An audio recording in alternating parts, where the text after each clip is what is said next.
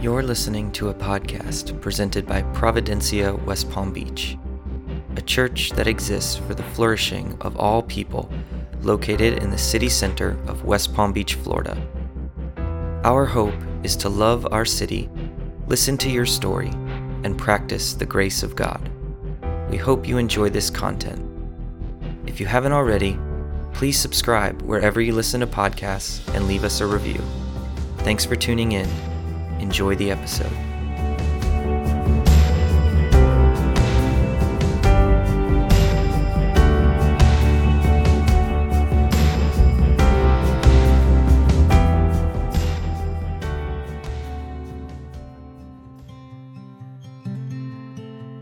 Hello, everyone. We just wanted to share a quick note before we start this episode. As we've gone back through and listened to our worship services in their entirety, we felt that there are particular moments that are especially helpful or meaningful and resonant.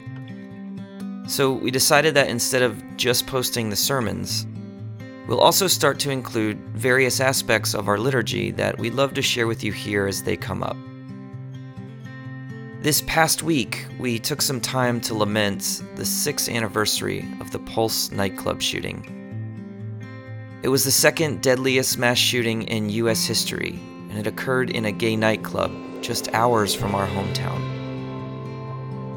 We did this by way of a confessional prayer that was written by Josh Proctor and led by Christian Johnston, both beloved members of our community and of the LGBTQ community. It was a powerful time of prayer, and we wanted to make sure that you were able to revisit that moment. And if you weren't with us on Sunday, we wanted to share these beautiful, convicting words from Josh and Christian with you as well.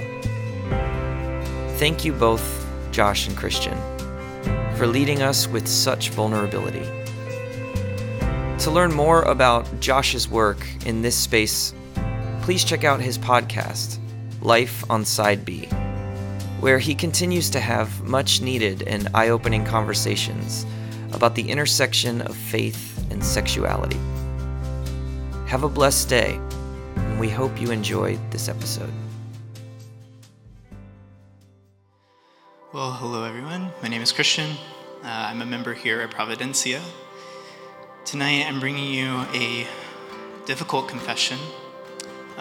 Today is the 6th anniversary of the Pulse nightclub shooting, which took place in Orlando, Florida. Some of you may not know, but Pulse was a gay club located in Orlando. And for the queer community, this is a really traumatic event. For obvious reasons, you had people that died and many that were injured. Those things are traumatic in themselves enough. But for many of us, our community is not often in safe spaces, and we often have to create our own safe spaces. And so that might be a nightclub or it might be a bar. And for someone to walk into that safe space and to destroy that is traumatic. So tonight, we as a church, we're going to take a moment of confession to hold space with our LGBT loved ones and confess the ways that we as Christians have often mistreated LGBT people. So with this confession, I will be reading it entirely. However, there will also be sections in bold that you are welcome to read along with me out loud or, in your own way.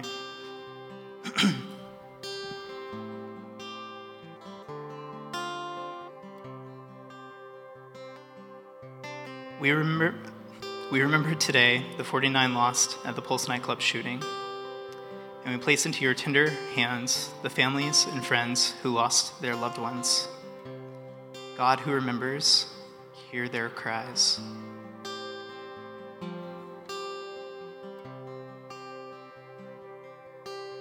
We remember the 53 people wounded and the global queer community who collectively felt that moment in their bodies. God, who heals, touch their hearts. We confess the way that we as Christians have hurt, disregarded, or offended LGBTQ people. God, who restores, forgive our wrongs. Grant us the strength as Christ's followers to honor you by standing against the victimization of the marginalized. God who brings justice, build our courage. Help us embody your truth as we love, protect, care for, and serve others made in your image. God who creates, mold our hearts. Even in the midst of despair and confusion, may we always know that you are near, and may we ever know the joy of being in relationship with you. God, who is ever present, abide within us. And the assurance, of course, confession is not complete without assurance. Tonight's coming from Micah 6:8, which says, "The Lord has shown you what is good. He has told you what he requires of you. You must act with justice. You must love to show mercy, and you must be humble as you live in the sight of your God." This is the word of the Lord. Tonight's scripture reading comes from Matthew 11, verses 28 through 30. Come to me, all you who are weary and burdened, and I will give you rest. Take my yoke upon you and learn from me, for I am gentle and humble in heart, and you will find rest for your souls. For my yoke is easy and my burden is light. This is the word of the Lord. Thanks be to God.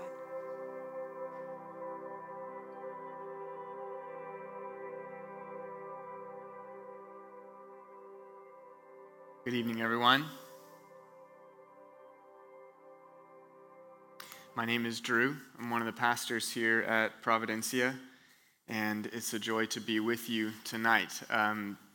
There's nothing I have to say tonight that hasn't already been sung and preached by Caitlin in that song, Come and Rest, or by David Urbanati's violin, but I hope you'll stick with me for a few minutes. We want to talk about recovering rest tonight. Sometimes you preach to the choir, and sometimes you preach to yourself. It's interesting to me when I have to do the latter. We're beginning a series of sermons as part of a season of rest, a summer of rest. As we enter what we call in the church calendar ordinary time. It's the time between Pentecost, which we celebrated last Sunday, and Advent, coming in December. Ordinary time. And we want to start by thinking about the theme of rest, and I am preaching to myself. For the next few weeks, we're going to draw on some themes and ideas from a book that we've mentioned several times before by Rich Villodas. It's called The Deeply Formed Life. In that book, one of the practices that Rich encourages us to try is contemplation or meditation. Meditation that is centered on God and centers us in God, brings us closer to God as we wait on God, trusting that God meets us even in the silence as we try to rest.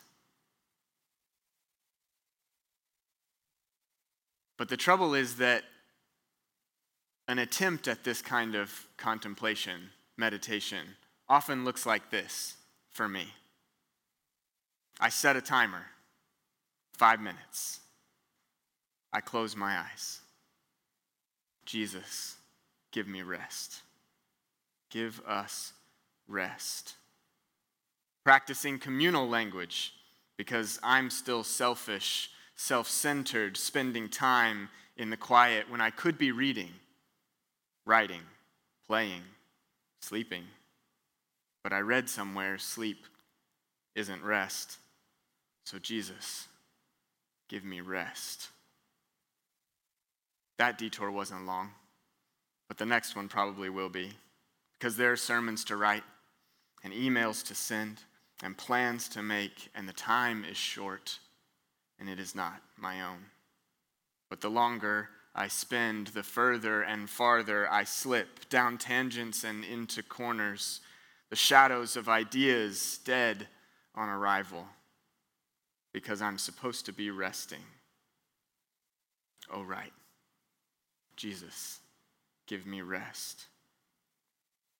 rest, resting, restless, Matthew 11, Genesis 1, Exodus 20. Hearts are restless until they find rest in God. Is that Augustine or C.S. Lewis? It would be easier to rest in God with a professorship at Oxford and no wife and kids and a housekeeper and cook. Actually, it wouldn't. Not when there's this labyrinth to get lost in, when every turn reveals three more, and in the end, each is a dead end. I think it was Augustine anyway. And I'm sorry for defaming Professor Lewis. They both had their restlessness, pear trees, and problems of pain. Surely it has been 5 minutes. But I won't be resting if I look, and I won't rest until I look. Have I rested even for a few seconds? I looked. 2 minutes. Oh, Jesus, give me rest.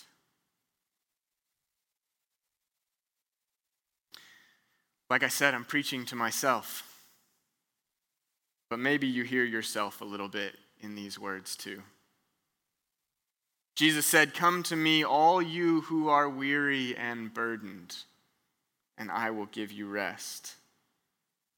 Since Jesus said it 2,000 years ago, and it resonates with me every time I read that passage, I have to assume that people have been weary and burdened for a very long time. There's comfort and despair in that.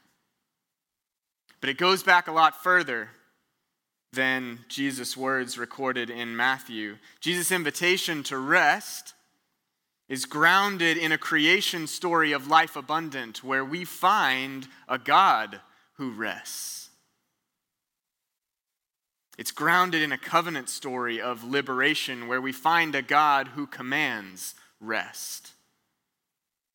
It comes to fruition in a story of redemption, where we find a God made man and walking among us, whose striving alone can bid striving cease.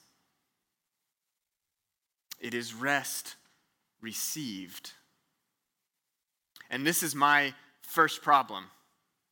I know I need rest, so I put it on a list, try to check it off. I turn it into a prize earned rather than a gift given. We have to receive rest instead of working for it, because rest is built into the rhythm of creation. In the beginning, God created the heavens and the earth. And God said, "Let there be light." And God said, "Let there be a separation." And God said, "Let there be dry ground." And God said, "Let the land produce vegetation."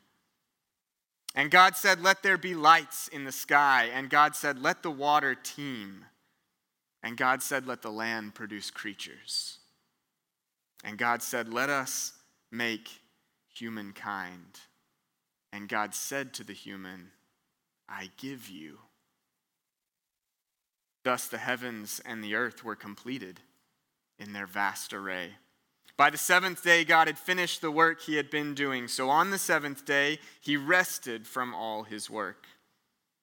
Then God blessed the seventh day and made it holy, because on it he rested from all the work of creating that he had done. It's right there in the poetics of the creation story. Built right into the rhythm of creation is rest. God rests. And I can't help but think it's a certain form of idolatry for us to refuse rest. It's a certain form of self-deification, of trying to be godlike by refusing the need to rest. But we'll come back to that in a minute. It's not just that God rests in the creation story. God also puts the need for rest into all created things. It's a question that may not occur to us as adults, but it occurs to children. It's, why do we need to sleep? Why? do we need to sleep? My kids have asked this before bedtime, and my answer is usually because I need a break. So you need to sleep. Can I get an amen, Taylor? But really, the answer is because that's how we were created. God built sleep, rest, into who we are. Humans need rest. Animals need rest. Plants need rest. The land needs rest. It's part of who we are. And when we refuse to rest, our bodies rebel against us. Anyone who's ever had to endure an all-night shift at work? Anyone who's ever stayed up all night by the bedside of a loved one in a hospital? Anyone who's ever procrastinated on that college research paper knows that you can go a night without sleep, maybe two, but your mind and your body will start to rebel against you.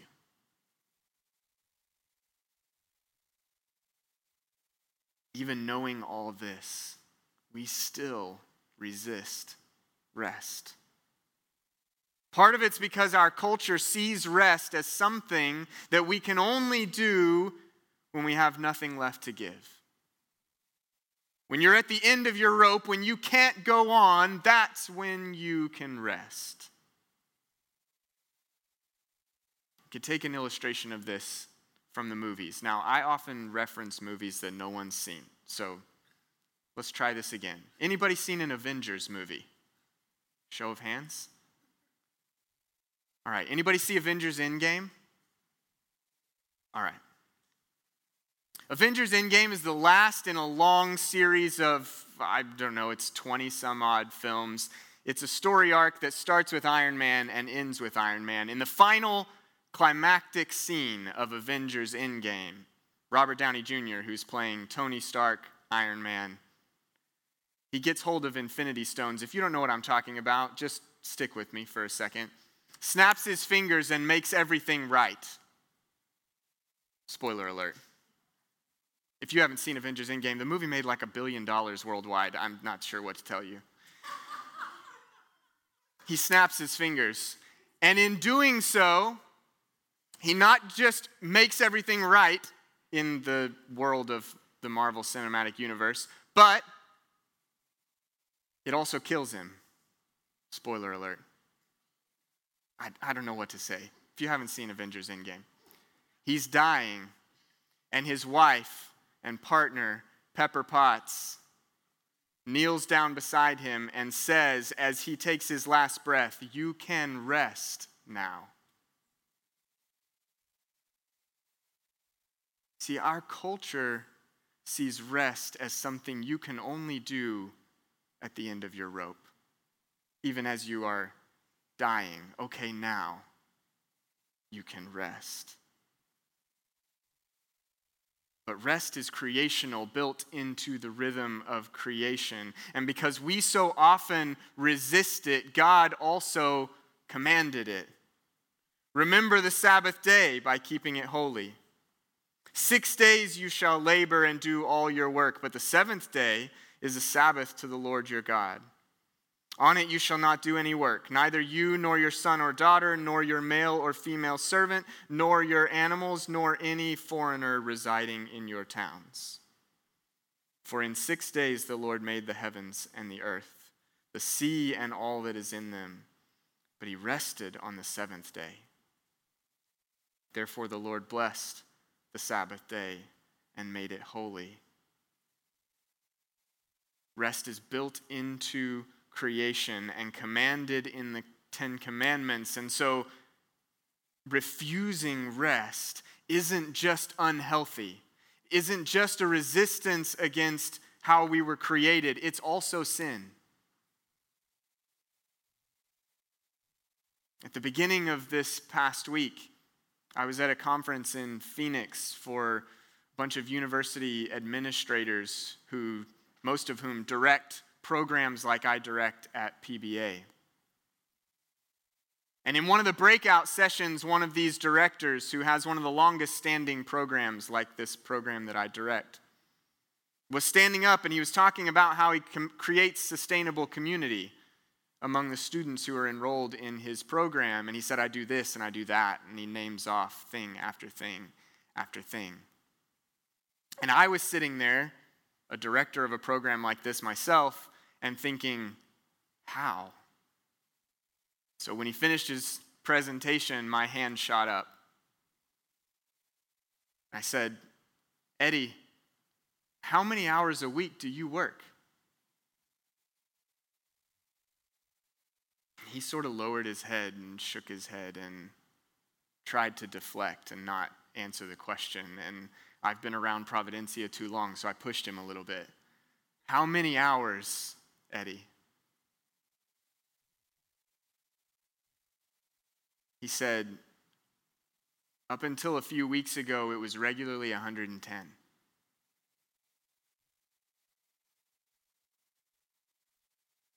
I said, yeah. What happened a few weeks ago? I resigned as the full-time men's and women's tennis coach. This guy had been directing a program, doing all these things he'd been naming off, and also coaching tennis at this university for the men's and women's teams.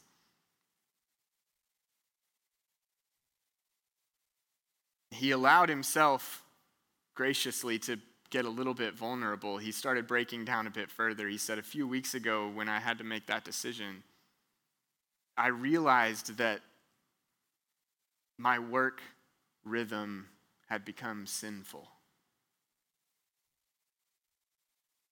I thought, this guy admitting this in front of a breakout session of mostly Christian educators, but still, our resistance and refusal to rest requires confession and repentance.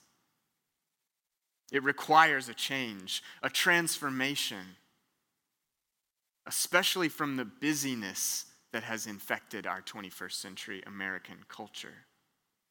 If you turn to your neighbor right now and asked, are you too busy? I think we'd have a vast majority of yes answers. There are too many of us in this crowd who nodded their heads in resonance with a guy who's working 110 hours a week. When I find people who can genuinely say they're not too busy, I want to ask, what is your secret?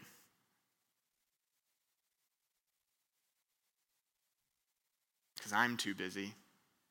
But rest isn't just about resisting and rejecting a busyness culture. It's about finding the right center and living in that center, who is Jesus Christ. Come, all you who are weary and burdened. Jesus bids us come to him for rest.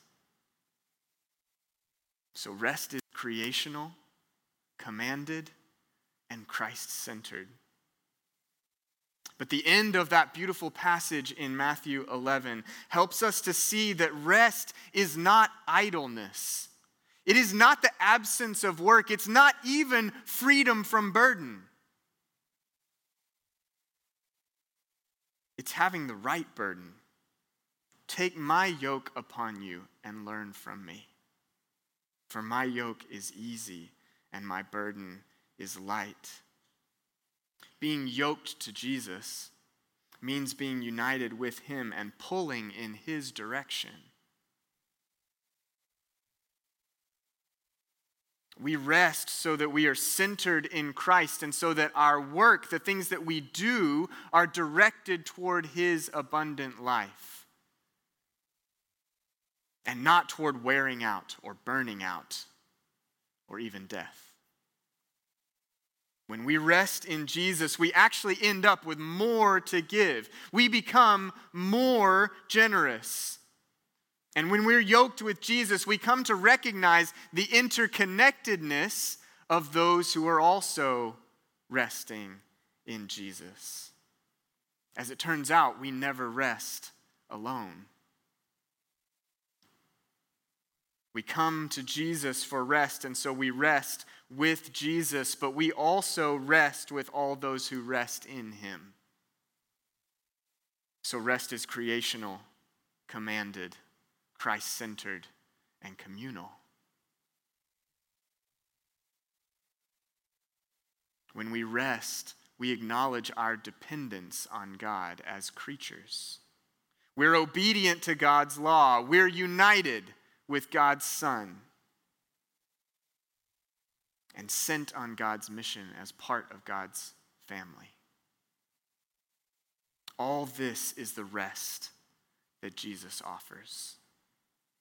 Rest opens up space for all of this.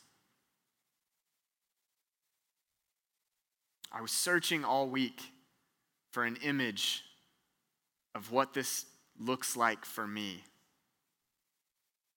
Writing that poem that I read earlier was cathartic in a way, but it just showed me how unrested I can be. I thought about the image of burning the candle at both ends, which is an appropriate image, especially because pastors are one of several professions over the past few years that has seen an inordinate amount of burnout. People walking away from their vocation because they just can't anymore.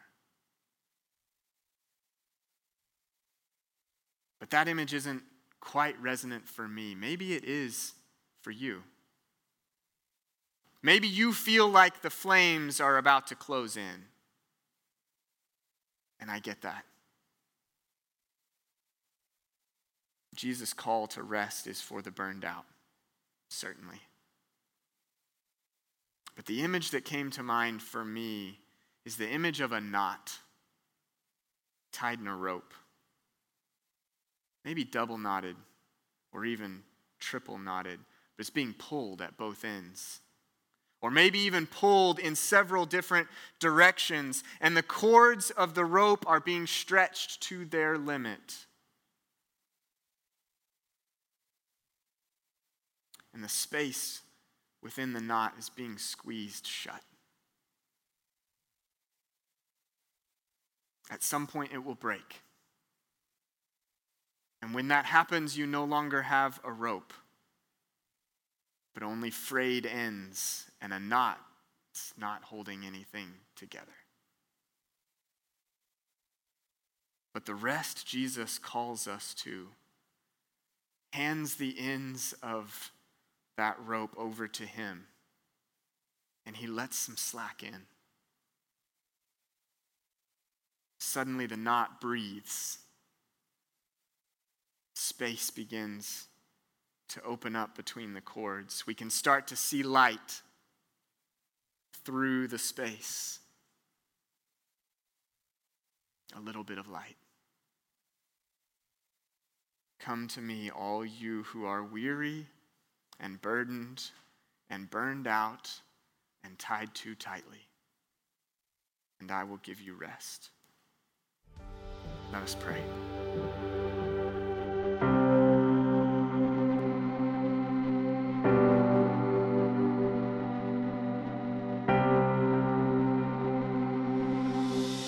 Thanks for joining us for this episode. The work we do is made possible by your partnership and generosity. If you enjoyed the content and would like to support our work, please visit providenciawpb.org and click on the Give link. The music you hear in the beginning and end of our show was written, produced, and recorded by our music collective, Paradise Hymns. Find their original songs wherever you stream music. Thanks again, and have a blessed day.